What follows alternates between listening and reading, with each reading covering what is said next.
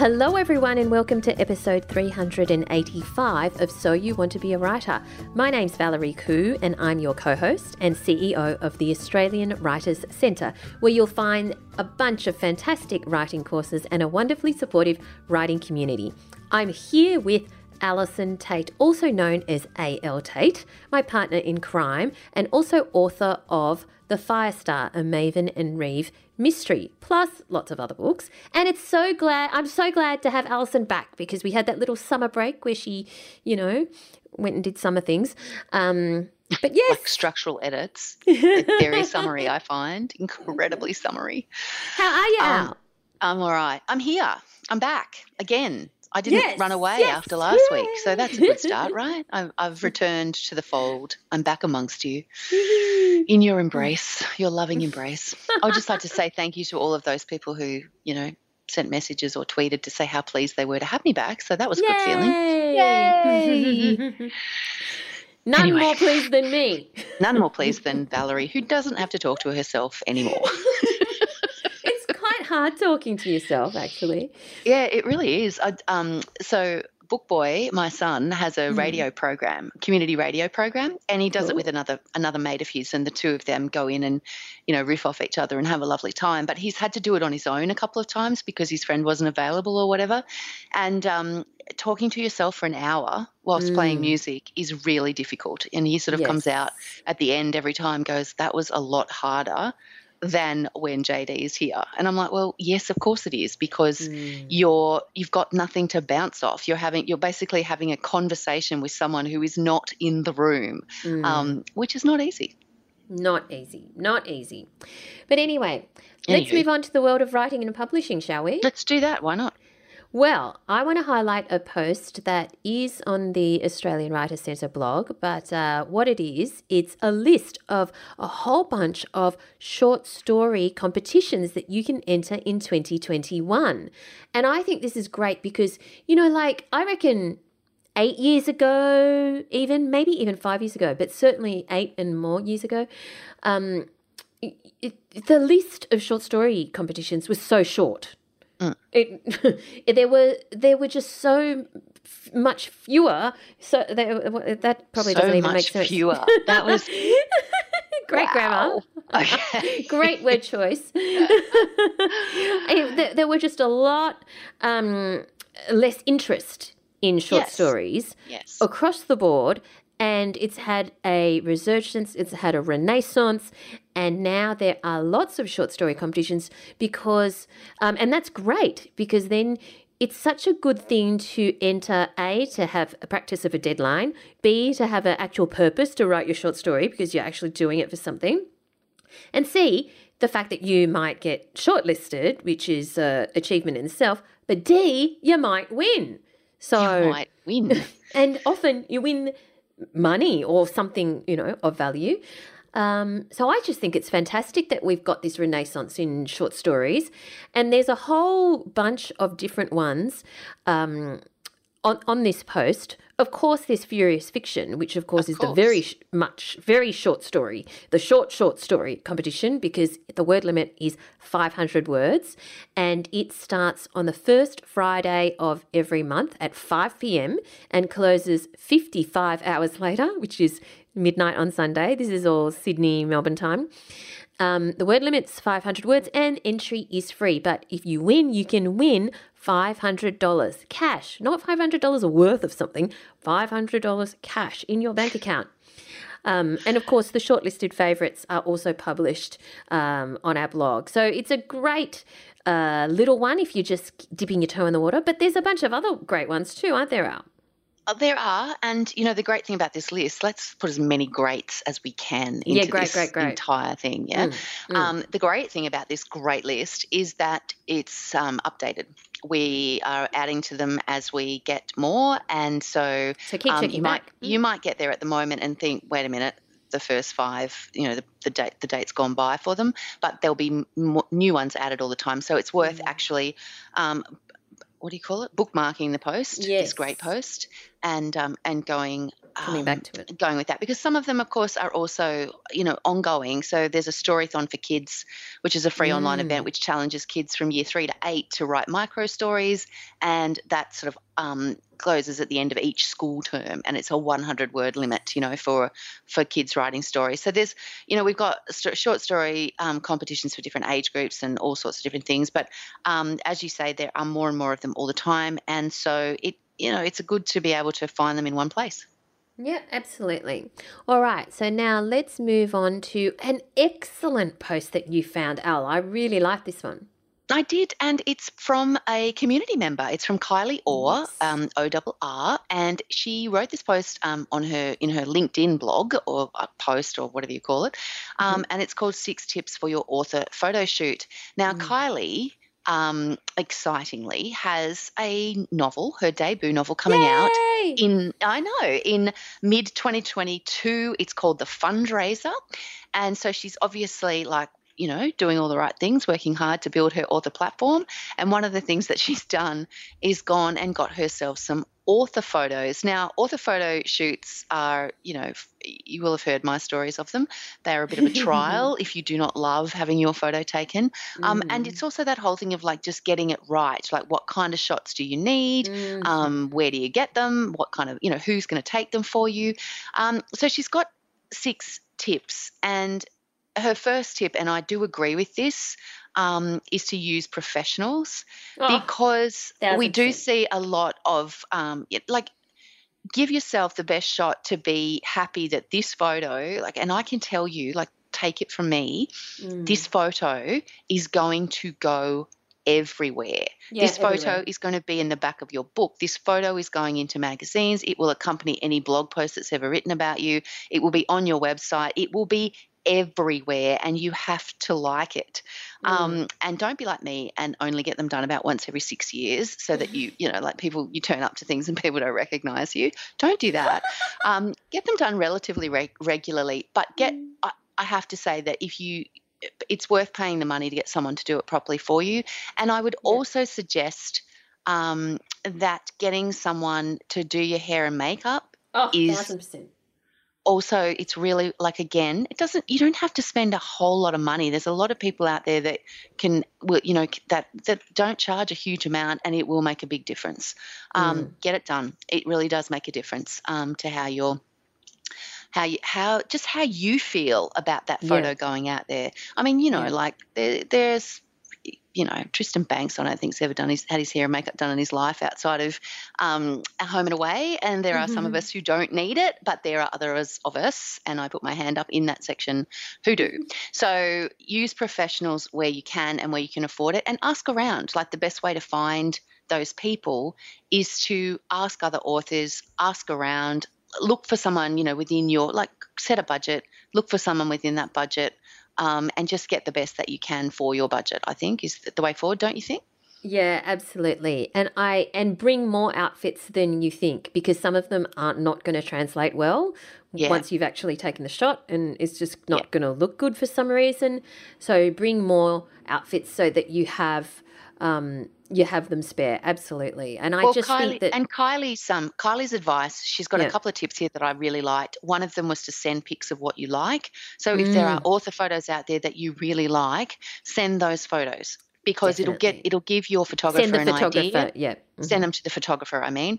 And I think her third tip is also a very good one, is to wear clothes that give you shape. Oh, yeah. Because there might be things that you love and feel comfortable in, but when you actually see the photos, you won't love them. Like one of those, for example, that Kylie said was she had loose sort of billowy dresses that she loves, but they look like shapeless sacks, Yes. And I mean, for me, the blazer, a collar and a shirt and a blazer are always going to probably work better for you. Doesn't really matter what vibe you're going for.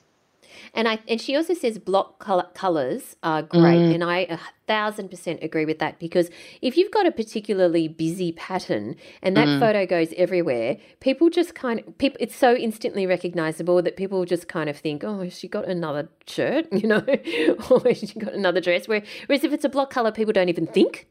They don't recognise it. So definitely, it's a really good post, actually. I think it's a great idea that Kylie did this. Yeah, I think so too. And it's also really interesting because her last tip is be kind to yourself. And she says that when the proofs came back, she felt deflated because she's kind of expecting that she was going to look different to what she looked like. Like, and it's quite interesting because I look at her photos and they're great. They're so Yeah. great.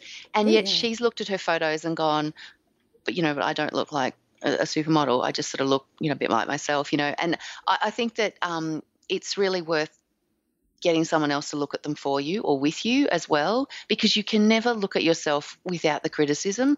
And what you need Yes, is for someone yes. else to look at them and go, actually, this photo makes you look amazing. And also, I strongly suggest that when you are choosing the professional photographer, when you're looking at just because they're professional in taking, say, product shots, doesn't mean they're going to be any good taking photos of people. So make No. sure you choose somebody who specializes in people because they understand how to just bring that extra 10% to make you look fantastic. Just because somebody's the most fantastic, landscape photographer in the world does not mean they're going to take good shots of people.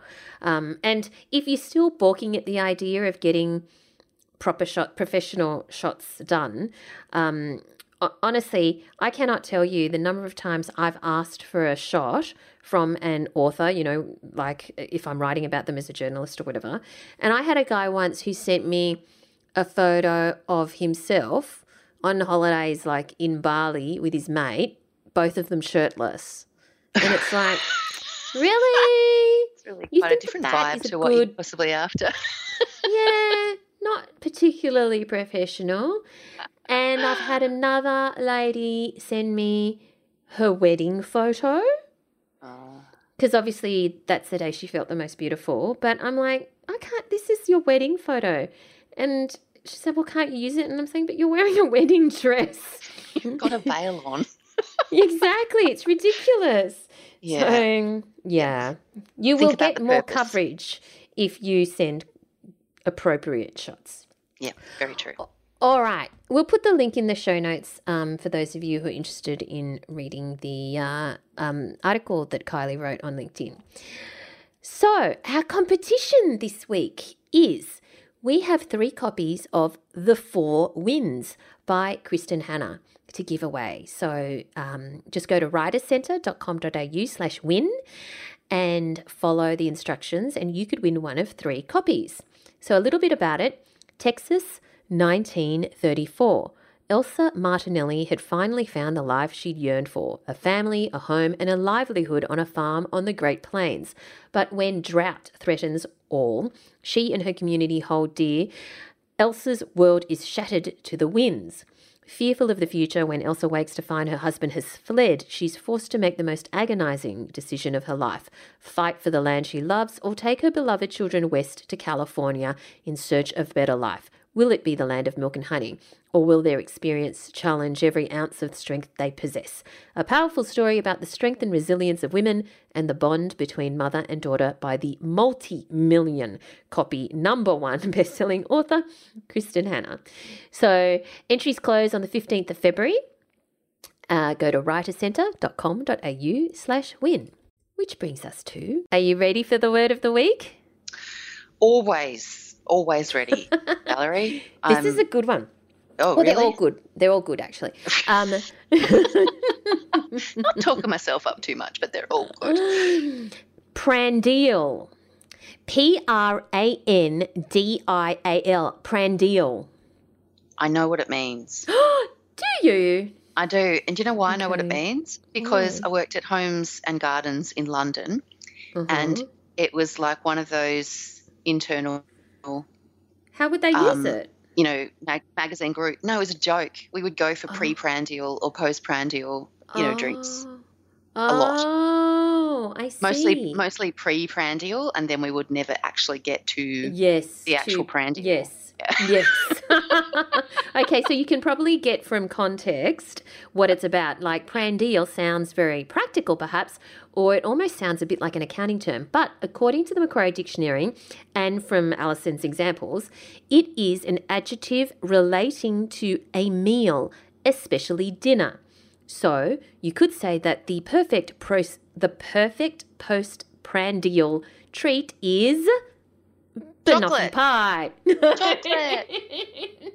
And the perfect pre-prandial thing is probably a drink, as long as you don't get yourself, to the point of not getting to the prandial. Yes. Good word, huh? Oh, awesome. I wonder, is it because you said that was at Homes and Gardens in the UK, is it more common use in the UK, do you think? No, I don't think so. It was just one of those, groups of people have their own language and their own jokes and their own phrases that they use all the time. And it was just, that was the phrase that we used in that particular group of people. And of course we thought we were hilarious. Of course. Every time. That's how it works, right? All right.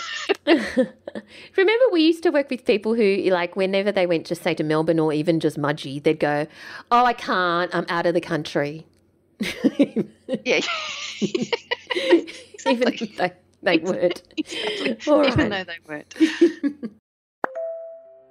This podcast is brought to you by the Australian Writers Centre and our course, Freelance Writing at Stage 1. If you want to be a freelance writer, our 5-week online course is the fastest way to get there. Step by step, you'll explore how to get story ideas, approach editors, research and structure your article, plus learn about interview skills, industry expectations, and much more, and have your own tutor to answer all your questions. Here's what Brad Kelly says.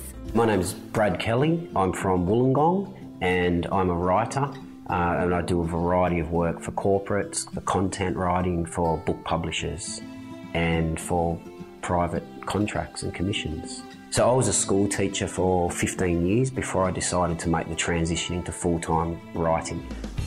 I was in a position where I was writing and felt like a bit of a fraud and wasn't really sure what I was doing. So that's why I took the course at the Australian Writers Centre. The course helped with pitching, the course helped with, confidence that it could be done. That was the biggest thing. But what I was attracted to with Valerie is she made it sound so possible.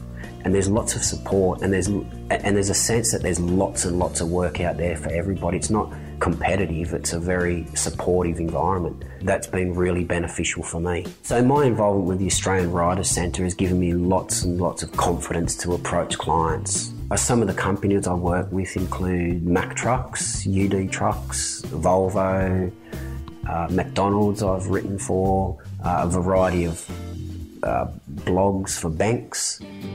So if I was going to recommend a course at the Australian Writers Centre, I would definitely say to start off with the news and magazine feature course, because that's the entry course and that will just generate lots and lots of ideas for you about where you want to go. So the Australian Writers Centre really gave me the push that I needed to get my writing career going. It taught me the nuts and bolts of it, of journalism, and interviewing people and writing to briefs, pitching, and it opened up a whole world of ideas that I wouldn't have been previously exposed to. To find out more, go to writerscentre.com.au/freelance writing. Let's move on to our writer in residence this week, something a little bit different. So when I saw this book, I was just immediately intrigued. It's called What's It Like to Be Chased by a Cassowary? Fascinating answers to perplexing questions. So it's actually a compilation of the most interesting explainers in The Age and the Sydney Morning Herald. So we're talking to Felicity Lewis, who is the National Explainer Editor. There's a thing, a National Explainer Editor. For The Age and the Sydney Morning Herald. She's worked in lots of titles like the Herald Sun, the Independent, the Melbourne Magazine, and has won several awards, including a coveted Walkley. So here she is, Felicity Lewis. So Felicity, congratulations on this book. What's it like to be chased by a cassowary? And the subtitle is Fascinating Answers to Perplexing Questions. Now, for readers, as soon as I saw this book, I thought we've got to have a chat to Felicity. Can you tell listeners what the book is about? Well, the book's an anthology, so it's about many things. It's an anthology of pieces that are to do with Australian culture, things that are happening overseas, all sorts of different things. But what they all have in common is that they are questions about the world and they are explainers, which are a form of journalism that gives context to questions that come up in the news or questions about everyday life. Yes, so this book has been edited by you, and each of the explainers or chapters have been written by other journalists. Now, the thing is, you have had decades of experience in journalism, and you are now the National Explainer Editor at The Age and the Sydney Morning Herald. But the word explainer, the concept of an explainer, hasn't always been around, has it? When do you think it kind of came about? Oh, I think that there probably would have been pieces tagged from time to time as explainer, over the years. And you could argue that journalism is supposed to be explanatory. It's supposed to provide context. Yeah, but in its, I think that since the internet has come into its own and people have been looking for their news online, and on social media nowadays as well, I think explainers have really become important because they help people join the dots when they're getting their news in quite a fragmented way. I mean, I think that companies like Vox started off, several years ago with their sole mission being explaining the news, and people might have seen their videos on Netflix now as well. So just in the last, I'd say, 6-7 years or so, they've really taken off, and then the New York Times identified them as one of its trends that it thought was going to be important going forward in digital journalism. So it's really dovetailed with the way that people consume news, and also a little bit of a shift too in the way that journalists might consider writing news as well. So for an online audience, that in a way that's a bit more direct and chatty than they once might have. So what were you doing before you were National Explainer Editor? I was multimedia editor for The Age and the Herald, and that was a job where I was a special features person, I suppose you'd say. I was managing special features online, and that came about because of, I'd been working on the Melbourne magazine, which was a lifestyle magazine. There was a Sydney magazine as well. Yeah. And then there was a kind of shift in online news with the production of a piece called Snowfall, which is a New York Times piece that was about an avalanche, a really tragic avalanche that happened. But it was done in a way for online that was really, really detailed and in-depth and clever and visual, and it had lots of side bits and different ways to navigate, and it proved to be a huge hit, so much so that there came to be used as a verb, snowfall in some newsrooms. So there was a kind of time when newsrooms started to double down on telling stories in a really innovative way online. And so it was my job to identify stories in the newsroom that we might want to tell in that way, and to try to generate some ideas for stories that would lend themselves to being told in that way. Okay, so then now that you are National Explainer Editor, how do you decide what topics get explainers? Well, some of them, I mean, every morning in the newsroom there's a morning conference where we talk about the news of the day, and sometimes, if I've heard the same topic come up a few times or I've read about it in the news, I might put it to the group that this might be a good idea for an explainer. Normally it's when something snags in my mind that I've heard that and I don't really understand it, but I'm kind of curious. So even on the level of, I haven't studied economics, but I kept hearing this term quantitative easing, and I was just really curious as to as to what it actually meant. And so, that's one of the pieces in this anthology is about quantitative easing, which is interesting even if you're not, a kind of economics person, because it's a very unusual thing for to have happen in the world that we've gone into a phase of quantitative easing. So sometimes readers will suggest ideas. So there's another explainer that's in the anthology that was just a question that one of our readers emailed to me and said, I don't really understand where think tanks came from. Like, what are they? Who thought of them? We hear about them all the time, but no one's actually, they're kind of quoted in the news, but no one's gone behind them and said, how did they come about? So that yielded a really interesting topic. So it's all sorts of things. And sometimes it's like any editor with ideas, where do they come from? Or any writer with ideas, where do they come from? It's personal experience. It's questions that just surface in your mind. I think there's a certain way that you can go about your, how would I say, I'd call it grazing on media and grazing on news stories and kind of looking out for stuff that piques your curiosity. So I do all that. I look at things that are all I always find interesting. I listen to podcasts, I listen to radio shows or read magazines that I always find interesting, but then within them there are things that pique my curiosity further. Yes. So I can totally understand how somebody, and I'm looking at the contents page of the book, how many people would think, well, who actually runs Antarctica? Or how much does it cost to have cancer? Or, of course, the thing we all wonder, how does Netflix know what we want to watch? But does anyone really wonder what's it like to be chased by a cassowary?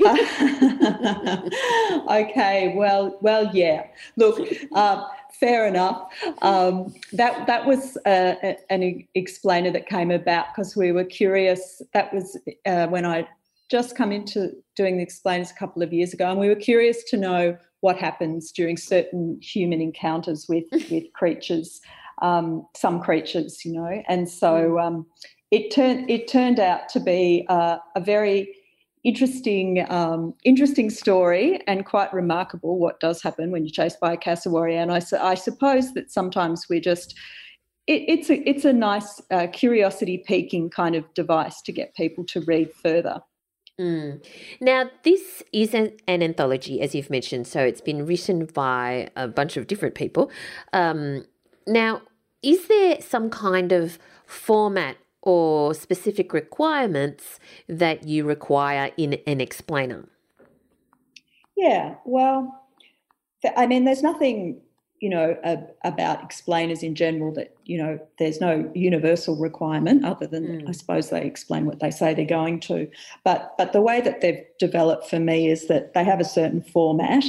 They have a certain physical look, which is kind of important. So the way they appear, they have a header that's different to, I'd say, a news story, and a slightly different formatting. And that's it's not formulaic, but it's very loose. But there's an introduction, and you really need to show. One of the things about the explainers, or probably about writing with news, is show relevance. So why would a reader want to keep reading? Why does this matter to them? And you really want to show that very early on. And then you also have a central question that you're really trying to unpack, and it's helpful to have one central question that's kind of like the guts of the issue. And then from that you get sub-questions that come out of it. So the explainers are broken up into other questions that follow. And hopefully they follow a bit like conversation. So it's supposed to be, that you really want to be talking to someone who's in the know about something. And, of course, for smart, busy readers, it's just that thing in the modern world. We are interested in things, but we can't be experts in everything. So, assume you're talking to someone who is expert in their field, but they're just not across this particular topic. And so do you write them, or do you, do the explainer writers write them as if the reader has zero knowledge, or what level of knowledge are they assuming? They're written in a way that I just say to the writers, don't assume knowledge. So don't assume knowledge in a particular area. So that means that sometimes you have to take a few steps back. So, I mean, you also, I mean, you could go back and back and back with things like that, couldn't you? You could keep someone had just landed on the planet kind of thing. So, yes, sure. Yeah. So, in a sensible way, we don't assume that people know who anybody is or what acronyms stand for or anything like that, or basic concepts. Yeah. So, but that is really important. Yes. And so are they written by, because obviously these have all appeared in the Age and Sydney Morning Herald, are they all of these written by staff writers, or are some of them written by freelancers? There are a couple written by contributors. There's one on wine, which is written by Max Allen, who's a fantastic, hilarious wine writer, I think. That made me laugh a lot, that piece. And he loves language as well. So it's, I mean, the explainer is actually what do wine tasting notes really mean, and he goes through the way that language is used to describe wine, and he looks at trendy terms and what's behind them, and recommends a couple of trendy terms to use. So that's one of them. And the only other one was David Assel, who wrote about cryptic crosswords. Yes. Because he is the man. Yes, on words. And so you wrote Who Runs Antarctica. So let's take that one as an example. Maybe just take us through how that idea came about, and then when you decided, I'll write it, where did you start? Okay, so, well, I'll give you the medium long answer. I studied in law at uni, so I have an abiding kind of interest in international law. So that kind of pegged me a bit as a potential candidate to write this piece, because there are some areas of law, anything in the world that doesn't fall into neat reporting rounds, if you know what I mean. So it's not like we have a polar reporter or an Antarctica reporter. So so I had written with my colleague Chris Sapone, we'd done one the year before on outer space. So how does the law in outer space work? So kind of interested in those far-flung places where humans are a bit, maybe a bit vulnerable, and they have to cooperate, and the normal national rules don't apply. So these special regimes of law have to be brought into existence. And it was 60 years since a treaty had been signed on Antarctica. So it seemed a good time to examine how that was all working out. Yeah. So I just how do I do? That's a good question. Where did you start? I guess I step it out in my own mind and think what would I want to know? What arises from this? And I've gotten quite proficient at it now, that I can kind of wrap out some bullet points, I guess. And then, but the thing is that I also really make sure that I've covered things off and don't leave questions unanswered as I go. So yeah, so and of course you speak to, this is not just a Googling exercise, so it's reporting. And so I spoke to experts, and that's the same as any news or feature story, that as you go, you realise what the questions are a bit as well. So but experts in what? Experts in Antarctica, or experts in international law, or experts in what? Oh, well, one of them had been the head of the Antarctic division. Yeah, so experts in Antarctica, really. There are. Right. And in polar law, because the Arctic's a different story, another fascinating story as well, story for another time. But yeah, no, there are people who really specialist in these things. Which can you think of an explainer you've written that you just really found ultra fascinating, or that you really enjoyed researching for some reason? I found it really interesting to do the one which is in the anthology, because what can dreams tell us about society? Mm-hmm. That was about that came about partly. I mean, most of these things they have something of a zeitgeisty thing about them, or they have a trigger, that gives you a reason to be writing about them. And I suppose during COVID and with what everyone had been going through, people were talking a lot about dreams, and there were some, on social media, people were talking about what they'd been dreaming, and there was Twitter hashtags and things about COVID dreams and that kind of thing.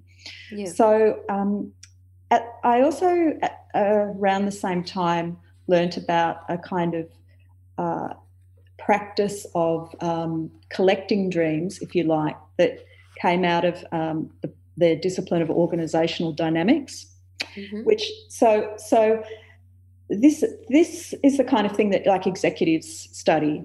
This is the kind of thing that people who sign up to learn about organisational dynamics might find themselves talking about dreams as well. So it wasn't kind of woo-woo territory, but basically it's the idea that we're social beings. So we're social beings when we're asleep as well as when we're awake. So it wasn't an explainer about what do your dreams mean.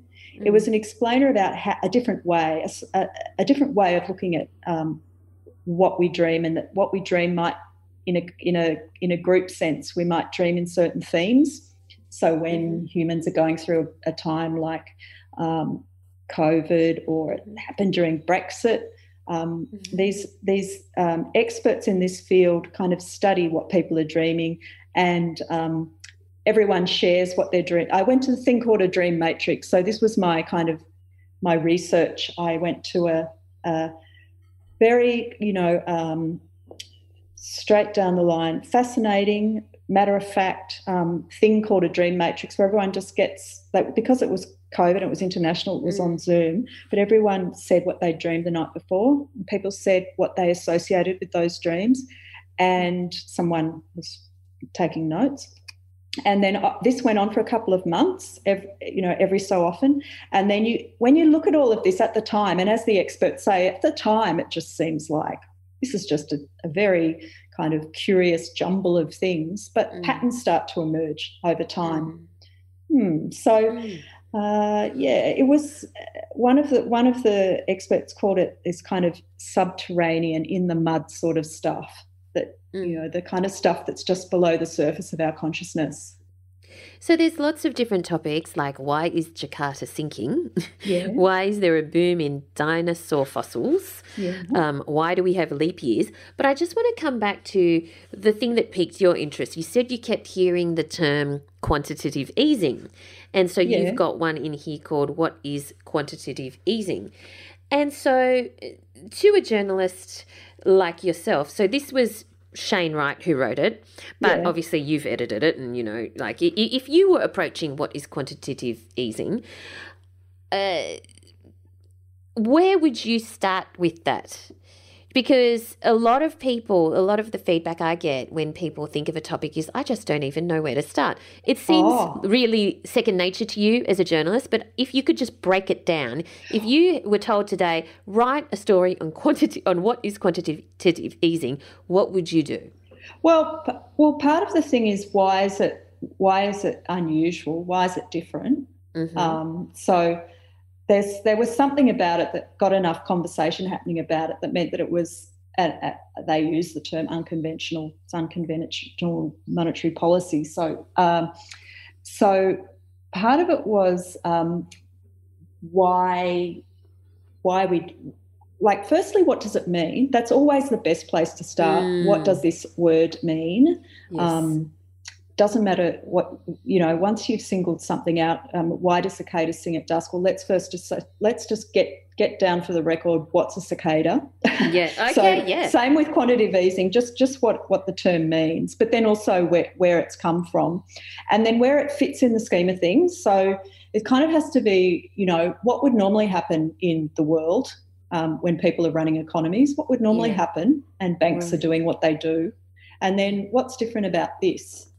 And and then you just have to go behind it a bit and why it's the why are banks doing this now, and why is this happening now, and anyway, does it work?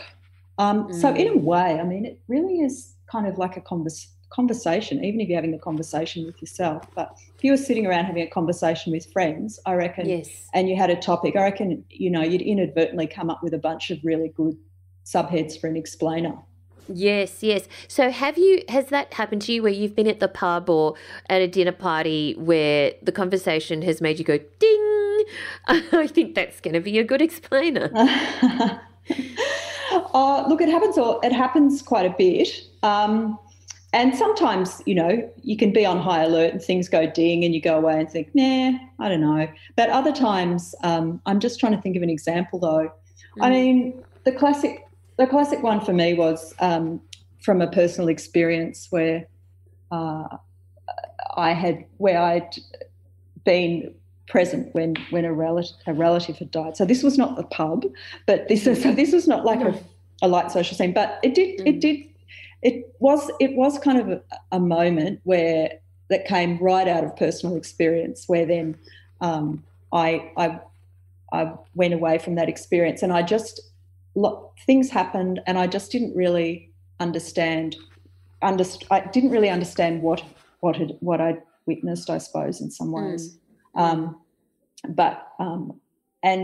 so I commissioned a fantastic writer, Sophie Aubrey, to just set out what happens as we die, and from the point of view of and she wrote it from the point of view that and the experts said that it's not a medical problem to die. It's something that happens, even though it can, So that's how that one came about. And then it's obviously not the kind of thing that everyone sits up and says, gee, I don't know. It had a mix. It had we weren't sure how it would go, but the upshot was that it's one of our most read pieces of all time. That piece. Wow. Yeah, it was hugely popular. We got a huge response, and I guess it was because question came up, and there weren't too many answers to be found about it. There weren't. I mean, it was partly the way that Sophie did it, where she talks about how to be with someone who's dying. So it's kind of helpful, and that's important too. That you're writing things that are, helpful in some way. Yeah. So what's the most challenging thing or the hardest thing about writing an explainer? A good explainer. Well, I mean, in a busy newsroom, I guess, it's finding the time for really, really busy reporters to actually be able to, because it does take a bit of time to just set it all out and follow up on all the detail. But when I think about it, I was thinking about this the other day. I think in some ways it's probably just checking that you are actually explaining. Yeah. That you are really explaining it. Yeah. I had it with this.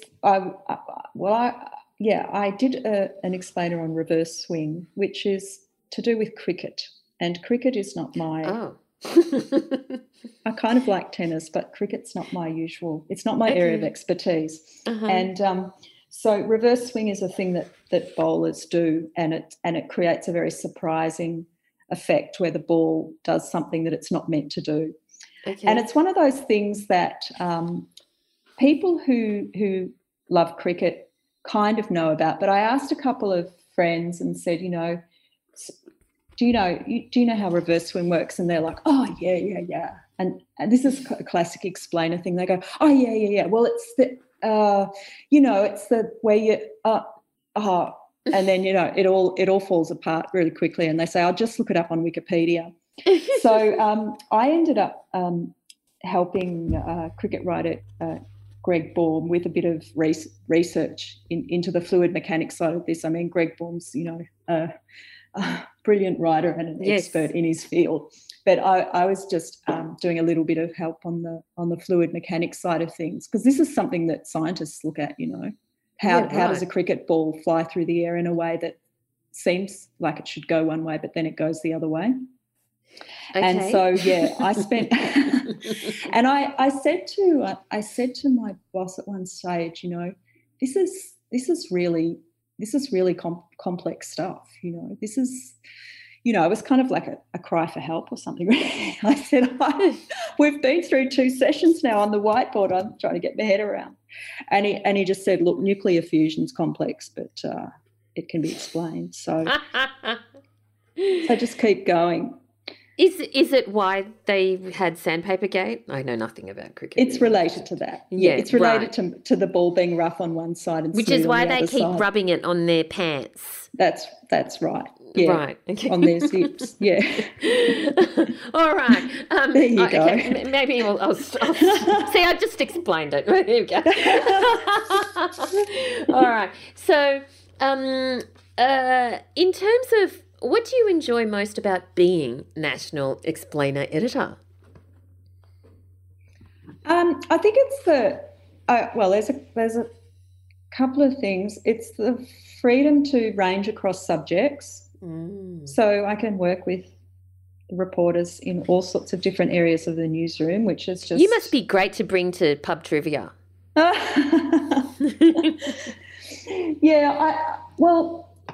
a bit more of a question asker than one of those people who knows all the answers. I'm actually not that great at Trivial Pursuit. I don't know, that's the paradox. But, I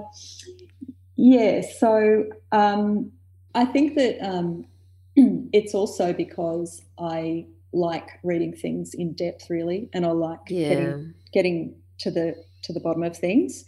Mm-hmm. So I don't like jargon, and I don't like reading things and coming away with that kind of static in the back of my mind. And it's just really satisfying to read a nice in-depth read about something. It doesn't have to be a PhD. I don't want it to go on forever and ever. But I guess I enjoy the opportunity for storytelling as well. Yes, and that's the key. That's the key word, isn't it? Is that you do feel when you've read something that is fully fleshed out, and you really do feel satisfied. You feel completely. That's the word for it. And it's such a great feeling when you've read something like that. So I'm going to end with with the most important question of all, of course, which is, what is it like to be chased by a cassowary? Look, it's not much fun. I think. I think we spoke to someone who said that the sound is the first thing you hear. It's a very strange, prehistoric-y, rumbling sound, and then the bird fluffs up its feathers, and this is all, of course, not a random thing. This is because you've done something, inadvertently or not. So I just want to put that out there. This is not an anti-cassowary piece by any measure. It's more a don't get into this situation. But anyway, the birds will protect their chicks, and they fiercely. And so it will come after you, and they can't fly, but they run really, really fast. So, if there's nothing between you and the bird, you've really got to leg it. And this guy, he does describe an Indiana Jones kind of manoeuvre that he does to make it back to his car. Oh, my God. So, to be avoided. Yes, hopefully no one is going to be in that situation. So, of course, the answer to that and many other really interesting questions are in this book, edited by Felicity Lewis, What's It Like to be Chased by a Cassowary? Fascinating Answers to Perplexing Questions. Thank you so much for your time today, Felicity. Pleasure. All right, there you go. Felicity Lewis, and a very cool book, What's It Like to be Chased by a Cassowary? Because, of course, you've always wanted to know. Something I've always wondered, yes. Mm-hmm. All right, so we're almost at the end of this week's episode. What are you doing in the coming week? What am I doing? Well, I am as I said earlier, I've been working on a whole bunch of new book lists for Your Kids Next Read. Yes. So we're rolling those out. So I'm kind of in the process of doing that. And so they're really interesting, because at the end of last year, I did a bit of a survey in the group, which is the Facebook community, Your Kids Next Read. Come join us if you're looking for great books for kids. We asked for their number one recommendation of books for certain age groups. So 0 to 18 months, 2 to 4, blah, blah, blah, through the up to 14. And this is a compilation of those lists. Like this is me going through all of those recommendations, putting them together and creating an actual recommendations list for them. So it's a great starting point for people coming to the group. And we do them about once every 18 months to 2 years to kind of refresh, the content that we have. So we've still got the older ones there because, of course, recommendations from a couple of years ago are still great recommendations. And then we've also got newer ones so that the books that have come out in the last couple of years also get a go. So they're a good thing. They take me a bit of time, but I think they're worth doing. So I'm working on that. I'm putting together ideas for new stories. And I'm wrangling my children. Oh, yeah. That's what I do, right? What about you? What are you doing? I'm celebrating that of the 4 boys who live across the road. One of them's gone to boarding school. Ooh. So Oh, okay. Is he in year 9 by any chance? I feel like year 9 is a prime time when parents just want to ship their kids off out the door. I can say this only because I have one in year 9, so I know what it feels like. There is a year 9 amongst them, but I'm not sure which one. So there's that. There is also, I'm working with the fabulous creative writing director, Pamela Freeman, on a course in historical fiction. Ooh. And it's so interesting. Just all of the resources and all of the places and all of the things that you find out about, what poo smelt like in 1830. Oh. Seriously, that's the example that you want to share here? That's my favourite example. Do you know, can I just say on the subject of that, so speaking of Your Kids Next Read, somebody randomly asked the question, saying that their 4-year-old or 5-year-old or whatever it was really likes, books with poo in them, and could anybody recommend any? She gave us a list of 4 or 5. Could anyone recommend any others? And as soon as I saw it, I thought, oh no, brace yourself, lady, because I reckon she had 220 odd comments, recommendations, all different books within the space of about 3 hours. Oh my God. Honestly, but I had to laugh because as a children's author, it's not hard to find a book like that. Like farts and bums and poos are pretty much everywhere to be seen. So I was just like, really? Okay, yep, brace yourself. That's a great list, Oh, is it? Yes, totally. Yeah, I don't know. As I said, I don't think anyone really needs a list of them because you can't actually – every single month there's almost new releases in that area, and you can't really walk into the children's section of a bookshop without falling over many, many options. Anyway. The number of people who send me books on poo. Well, this is what I'm saying. Like, can we maybe move on to something else? No, although because I giggle every time. I love it every time. Yes. Anyway. And therein lies the problem. I forgot how we even got onto this. Historical fiction. You were talking about fiction. The fact that you're working on a very serious course on historical fiction. Somehow we got onto okay. Somehow we've gone down that road. Of other stuff that's in this course apart from that. It's about creating characters, it's about, your scene, it's about the setting. But anyway, it doesn't matter. I'm in the middle of that. And you might remember last week I mentioned it was my 10% week. So I was going to do all my things that were just at the last 10%, because they were still kind of done at 90%. Yeah. The client or the customer or the person is happy, but I just had to tie things up. And what I learned from focusing on the last 10%, which I did, and I did it quite industriously, is that often well, in fact, almost all the time, the last 10% takes almost as long as the first 90%. Yeah. So you think you're just going to tie these little things off, and some of them you do, sure, but I have barely made a dent. And I've worked on it like considerably. So there's going to be more of that. There we go. Right. So do you know what I always find? Can I just say? Doing stuff. Yep. Yeah. Poo and doing stuff.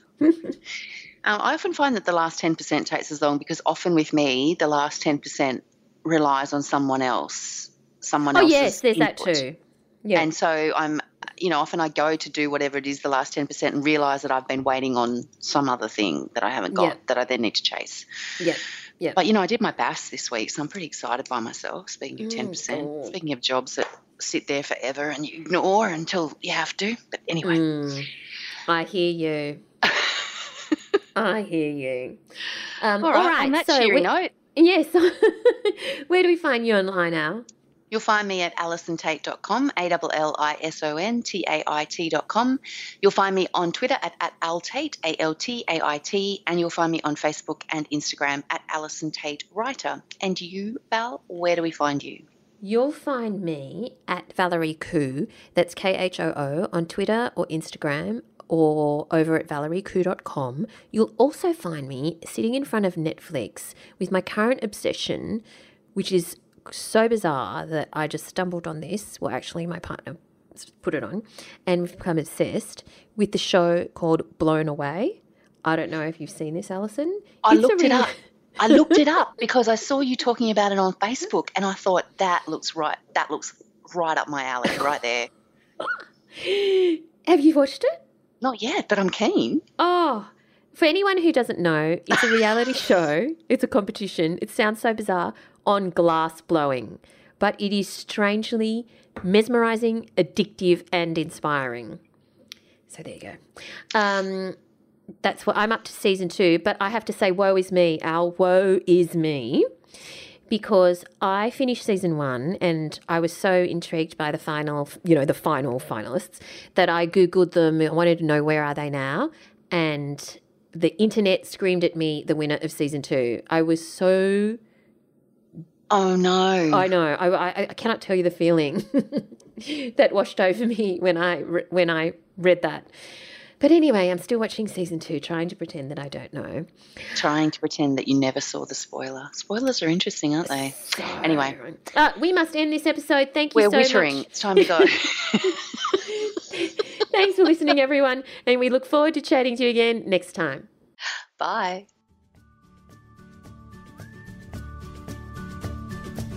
Thanks for listening to So You Want to Be a Writer.